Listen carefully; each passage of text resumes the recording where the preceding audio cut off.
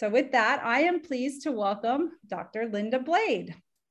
Linda is an All-American, a coach, and the President of Athletics Alberta. Linda Blade has been fighting for fair treatment of women in sport for over 3 decades. The author of Unsporting: How Trans Activism and Science Denial Are Destroying Sport, Linda is going to speak to us about the evolution of policies that allowed males to compete in female sport and the approaches used to verify eligibility for the women's category, both historically and going forward. With that, thank you, Linda. Take it away. Well, thank you for having me. I'm really honored to be here. And I am going to talk about how colonization of women's sports happened. And I want to start with a statement that really, before I share, I'm going to share who the actors are in this story. But before I do that, I really want to say one thing, and I want to make it abundantly clear that irrespective of the players involved, it is the International Olympic Committee, the IOC, that bears the ultimate responsibility for the current state of dystopia in women's sports. So let me give you a quick background. Everything that we have been worried about here in the last few years, it can be traced back to essentially to sex verification. So the need to actually verify that female athletes are truly female. And this came about because as soon as women were allowed to be in the Olympic Games, immediately men were caught trying to compete as women. So it became very obvious that there had to be a test. So the gatekeeping started. There were various methods, and I covered this in the book that was shown there. And hi to my co-author, Barbara Kay. I think you're here. So we went through this in the book, various methods. And the first one is kind of the universal. From 1930 to 1948, there was kind of a sort of a universal method, and I call it the detective. I just gave names to all these different methods. Essentially, this one was simple. Like if you notice a woman who kind of looks like a guy and you're worried about it, that you can do a report. And if there's a suspicion there, then the woman in question has to undergo sex verification test. It's kind of not so great because, you know, nobody wants to tell on anybody else, but that was one way. And then by 1948, they introduced a certificate. So the certificate was that women had to come to an international competition with a certificate from their country of origin saying you were a woman, a female. And then the next time between just leading up to the Mexico Olympics in 1968, so this would have been 1966 to 67, there was one year where they unfortunately had a thing where they made women parade naked before a panel of gynecologists so they could see their genitalia. And this was obviously humiliating, horrifying. And it happened only once. And of course, there was a hue and cry. But unfortunately, that particular method is the one everybody goes back to invoke when they're talking about how we should never do sex verification. It's humiliating. So keep that in mind. And then right after that, from 1968 Olympics and right up till 1996, they introduced the cheek swab, which is just taking a Q-tip, swab the inside of your cheek, get buccal cells, and look for the Barr bodies and the X chromosomes. And once that test was done, a lot of people in my era, you had that test, you got the certificate, you know, all you had to do is one test and you get the certificate telling everybody you're a female. And that seemed pretty good. And that was working quite well. But then in the in Atlanta, 1996, the IOC decided to try to improve the accuracy of the test and actually go straight to testing for the Y chromosomes SRY gene, which is the male gene. And so that required blood sampling, and it required 50 medical volunteers, and it was very complex. It required blood taking, right? So 3,387 female athletes were tested that way in Atlanta. And of course, technicians found it costly and labor intensive. And at the same time as that was happening, IOC leaders became influenced by various social grievances, like the feminists were still angry over the humiliation of the parade, and this was the era of the AIDS crisis, and people felt like there was not as much acceptance of LGBT people as there should have been. And then there was this gender ideology beginning to spread. And so by 1999, the IOC made the decision to abandon sex verification altogether. Now, in 2000, in an article published in Nature, the IOC explained why they did this. And they blamed it on technical inconvenience and social awkwardness, and gatekeeping in women's sports would just have to be stopped. Now, for me and women like me, this was maddening. And I'll read you why partly. I'll just read a small segment of what happened in that article in Nature magazine, the journal. And it goes like this. At the time of testing, all female athletes at the 1996 Atlanta Games were offered a questionnaire written in both English and French, asking whether their view of testing the females should be continued in future Olympics, and whether or not they were made anxious by the testing procedure. Of the 928 athletes who responded, 82% felt that testing should be continued, and 94% indicated that they were not made anxious by the procedure. 46 athletes were made anxious a little bit by the testing requirements that preceded their competitive events. Now, who knows whether they're anxious because they were getting nervous about their events or anxious about the test. But in any case, an overwhelming majority of female athletes indicated when asked that they wanted sex verification to continue. And they wanted the screening. And yet the IOC in that same paper conclude that the methods were caused too much emotional and social injury to a tiny fraction of athletes to make it worthwhile.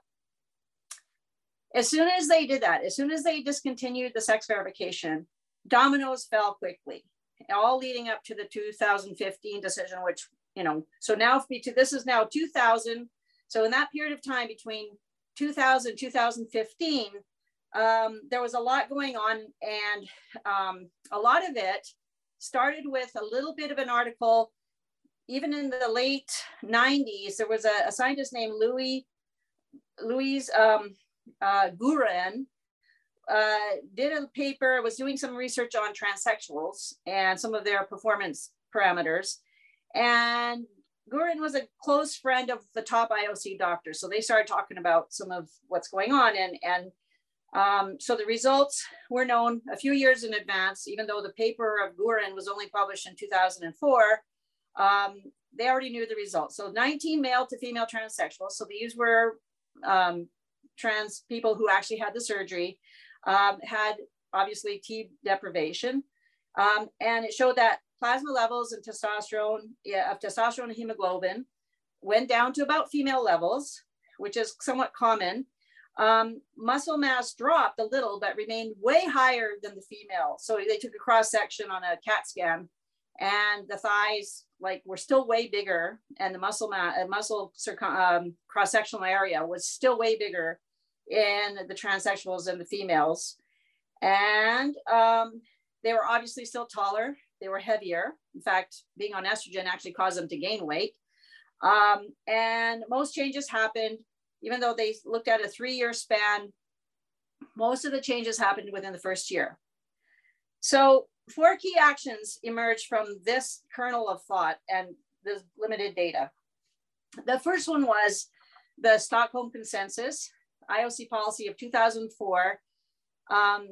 Suddenly, because of this thinking that maybe, living as a woman and having some of the surgery more or less mitigated the advantage, which the actual paper of Guren didn't even prove that or even support that. But anyway, the IOC decided that they would allow male to female transsexuals after 3 years of living as a woman and after having, of course, had the surgery. And here is how Guren put it in the paper. Depending on the level of arbitrariness one wants to accept, it is justifiable that reassigned male to female compete with other women. In other words, this statement says it's an admission that from the very start of the post-sex verification era, it was acceptable to make a rule about the female category that were arbitrary, make rules that were arbitrary, even if they might put women, female athletes, at a disadvantage. That was actually from the start, 2000 and to 2004, in that zone, already that was indicated that would be acceptable. And then a second strand, so I'm talking about 4 different strands of things that were happening at this time. So that was the first one, the Stockholm Consensus. The second one, is kind of surprising to me. There was an NCAA activist in 2009 to 2010, 2 lesbians, Dr. Pat Griffin and Helen Carroll, were very upset about the closeted experience they had experienced in the 80s as athletes. And so they worked with the Women's Sports Foundation to come up with a think tank document called Equal Opportunity for Transgender Student Athletes. They disputed the surgery.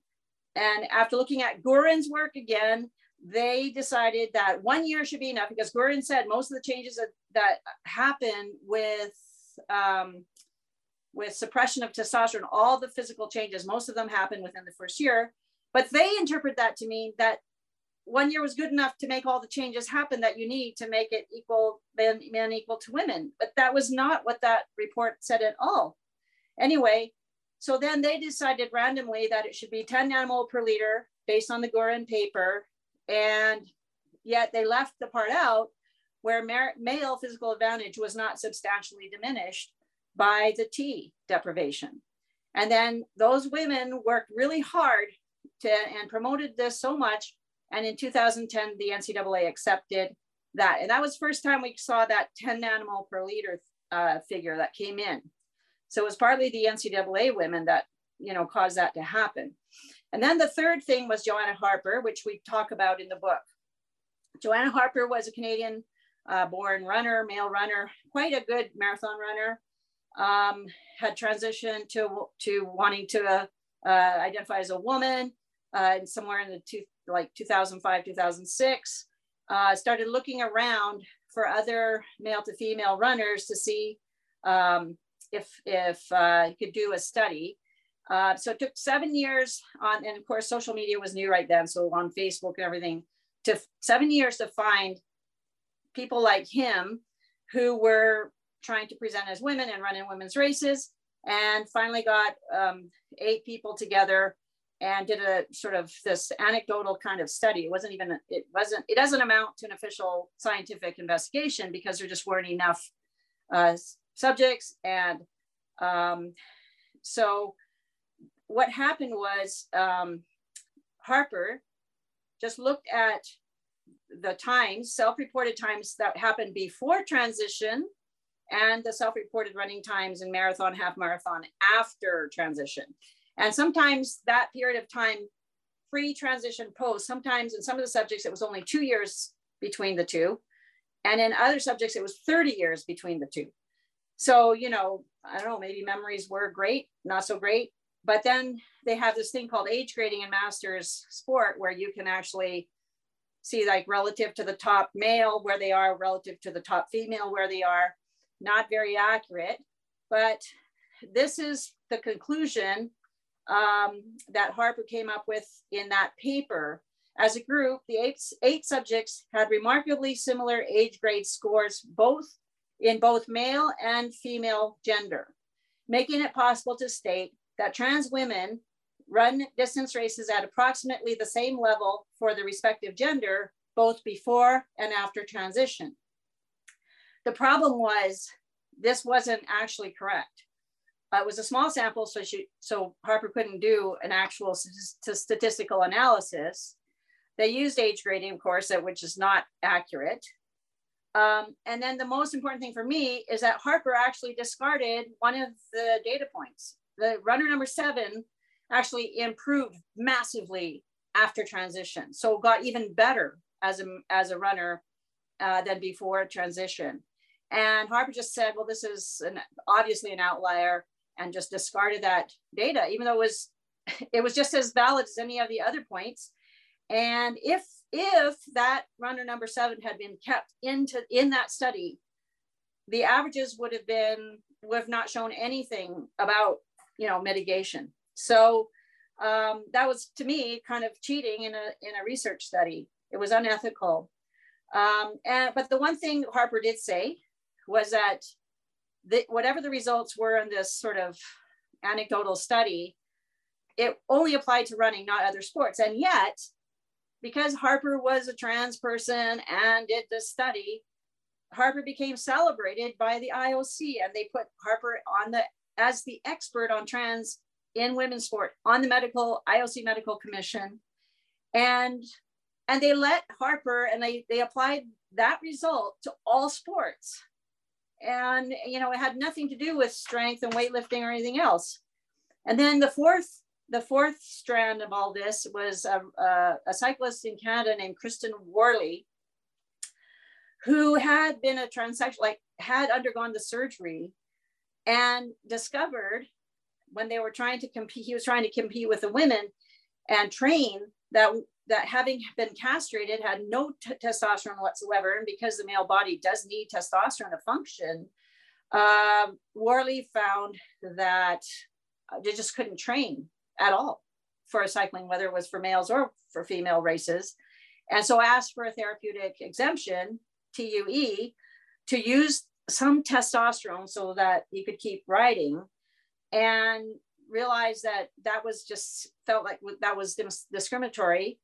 And so instead of saying, well, castration doesn't work to have a man and a woman sport, instead of doing that, Worley took the UCI and Cycling Canada to court in the Ontario Human Rights Court. And so in the book, and there's the story of Worley's journey is in this book called Woman Enough.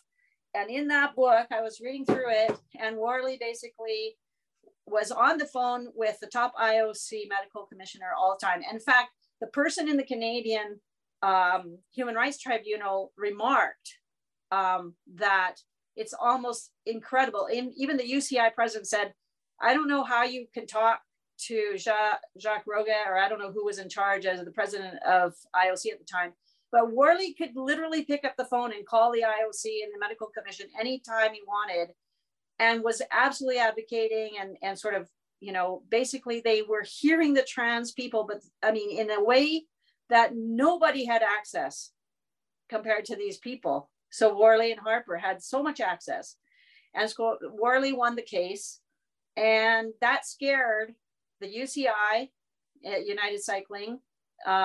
It scared the IOC. All the sports were scared that now trans people were going to be taking sports organizations to court.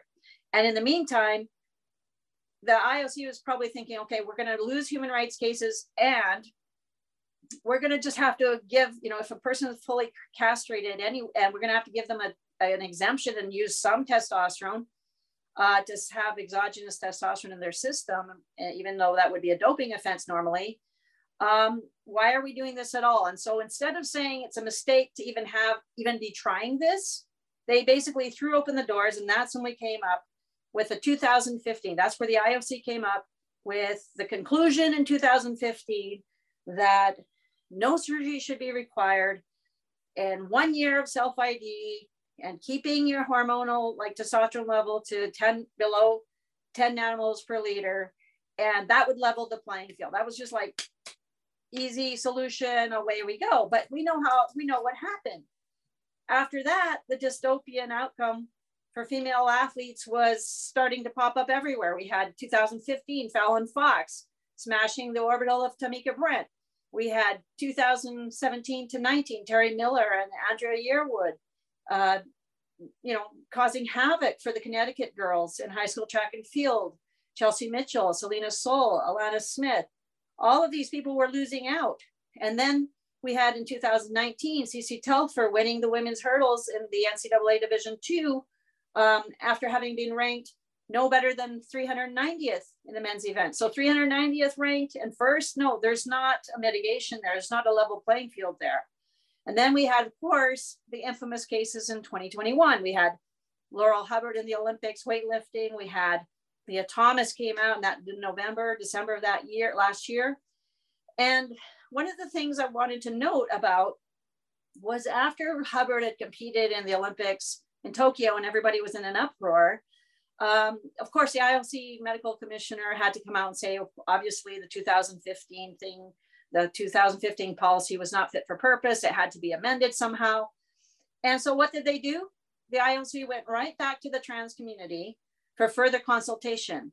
We noticed online, all of us women, that people like, you know, Veronica Ivy and all these people were bragging that the IOC was talking with them and consulting with them, and none of us were able to speak and consult. And so, you know, that put us on the track to creating the International Consortium, which I'll get to at the end. But it was frustrating because we even sent a letter asking to be at the table, to be consulted as women, to have our voices heard. And the IOC said, nope, consultations are closed. We've already talked to people like you, as if we women were just sort of there off on the side.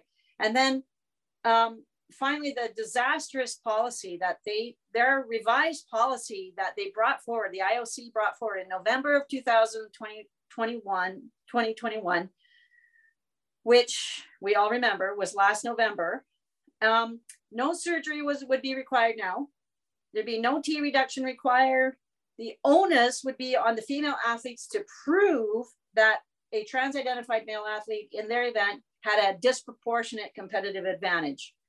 And that all of this would have to be done on a sport by sport basis by the individual sport governing bodies. So that brings us into the current state of 2022. This has created an enormous problem.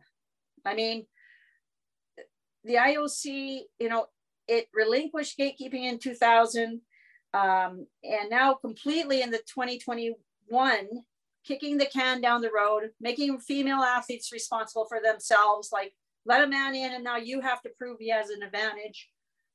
Kick the can down the road for its international, all of the international sports federations have to, you know, IOC created the problem and now they're going to just make all of the individual sport governing bodies find the solution, which is disgusting lack of leadership, in my opinion. Policies, and the policies, as we've seen this last summer, are all over the map. You know, FINA has a pretty good policy, although they still let young boys compete with little girls. World Triathlon did the exact opposite. All they did was play with testosterone levels, which we all know that's not the only thing that matters. It's about your height, your weight, all of the other measurements. It's not just about testosterone. It's about the general male body having an advantage. And the problem is all of these groups are still focusing on the levels, what level of testosterone? That's like saying, let's change the volume on the TV to try to get the right channel. Like they're focusing on the wrong thing. And now there's a new study that just came out a few days ago that once again shows that no amount, even 14 years of testosterone deprivation does not change men's muscle mass down to the female level. So now we have 14 studies that show that there's no mitigation of the male advantage with T suppression. So that's just amazing to me that we have to keep going through this cycle when study after study after study shows that the T suppression doesn't work. So let's summarize. I'm going to summarize quickly here. Why are we in this mess? Well, first of all, the demise of gatekeeping for female athletes by the IOC was a self-fulfilling thing. They tried something new. The IOC tried something new in 1996 and then deemed it to be too hard, too expensive. And then the IOC leadership and the scientists, their friends, they focused on only accommodating the tiny percentage of male participants. They didn't think about the females at all. Like, that was a side factor. They were just focusing on the trans community. And then the NCAA misrepresented the science to achieve what they thought would be a more equitable policy. And then you had a self-ID male Joanna Harper, unethically discarding a data point because it didn't fit the narrative, proving that T suppression mitigates competitive advantage in running, and then applying that to every other sport. Then you had male transsexual Worley, who found the IOC accommodation impossible to live by and launched a human rights suit, then scared everybody. And then you had about all of the above had a direct influence on the IOC to make a decision about who can compete as a woman. But you know what was missing? One thing was missing: input from female athletes. There was zero input from female athletes. So what we have is a common feature here. We have twisting facts to suit a desired outcome, driven by ideology, emotion, or a preferred narrative, never allowing female athletes a say, or anybody with a female voice or concern. And when they did, the one time they did, have that survey of the female athletes in Atlanta, it was irrelevant. No matter what the women said, they didn't listen. They just went ahead and did what they were going to do anyway. And so at every step along the way, the rights of the female athlete to fair and safe competition was given the lowest priority. It was as if the entire cohort of the world's female athletes was invisible, or just basically some blank template upon which others could paint their story without consent of the women. So going forward, what we do? Well, as I said, we have a consortium of women's groups like Icons part of the consortium. So it's an international consortium. We now have 8 countries, sport groups from 8 countries, women's who care about, fairness and safety. So we have Spain, France, UK, Canada, USA, El Salvador, Mexico. We have New Zealand. We have Australia. So it's just growing, and it's historic. Thanks to the internet, women can talk to each other. Think about any time in history. Never before in history have women been able to collaborate on a concept, an idea, to advocate for themselves, and as a unit, as a collective. And so, this is really is, it's easy to overlook it, but this is the first time women really can get together and have a big voice. This is the whole point of that consortium, is to demand a seat at the table when these kinds of decisions are being made. It's the same thing, that you often hear is like, nothing about us without consulting us. Why not just consult with women for a change, right? So one of the things we've demanded, we've even sent letters to certain organizations, that we seek a return to sex verification testing using updated genetic methodology, but still keeping it simple, the cheek swab. No, it's not too hard. So anybody who says it's too hard is just shrugging their shoulder. It's not too expensive. The IOC makes billions of dollars off the athletes. I mean, listen to Joe Rogan. He thinks it's gross, in all of these, fighting MMA and all these other places, they just pay athletes huge amounts of money. The IOC never has to pay athletes anything, and they could walk away with billions. Yes, they can spend some money on this. And you know what? We all have to just keep pushing to make it a priority. We can do it respectfully, but we need this. And so we need to have a return to sex verification and to keep the gatekeeping in place going forward. Thank you very much.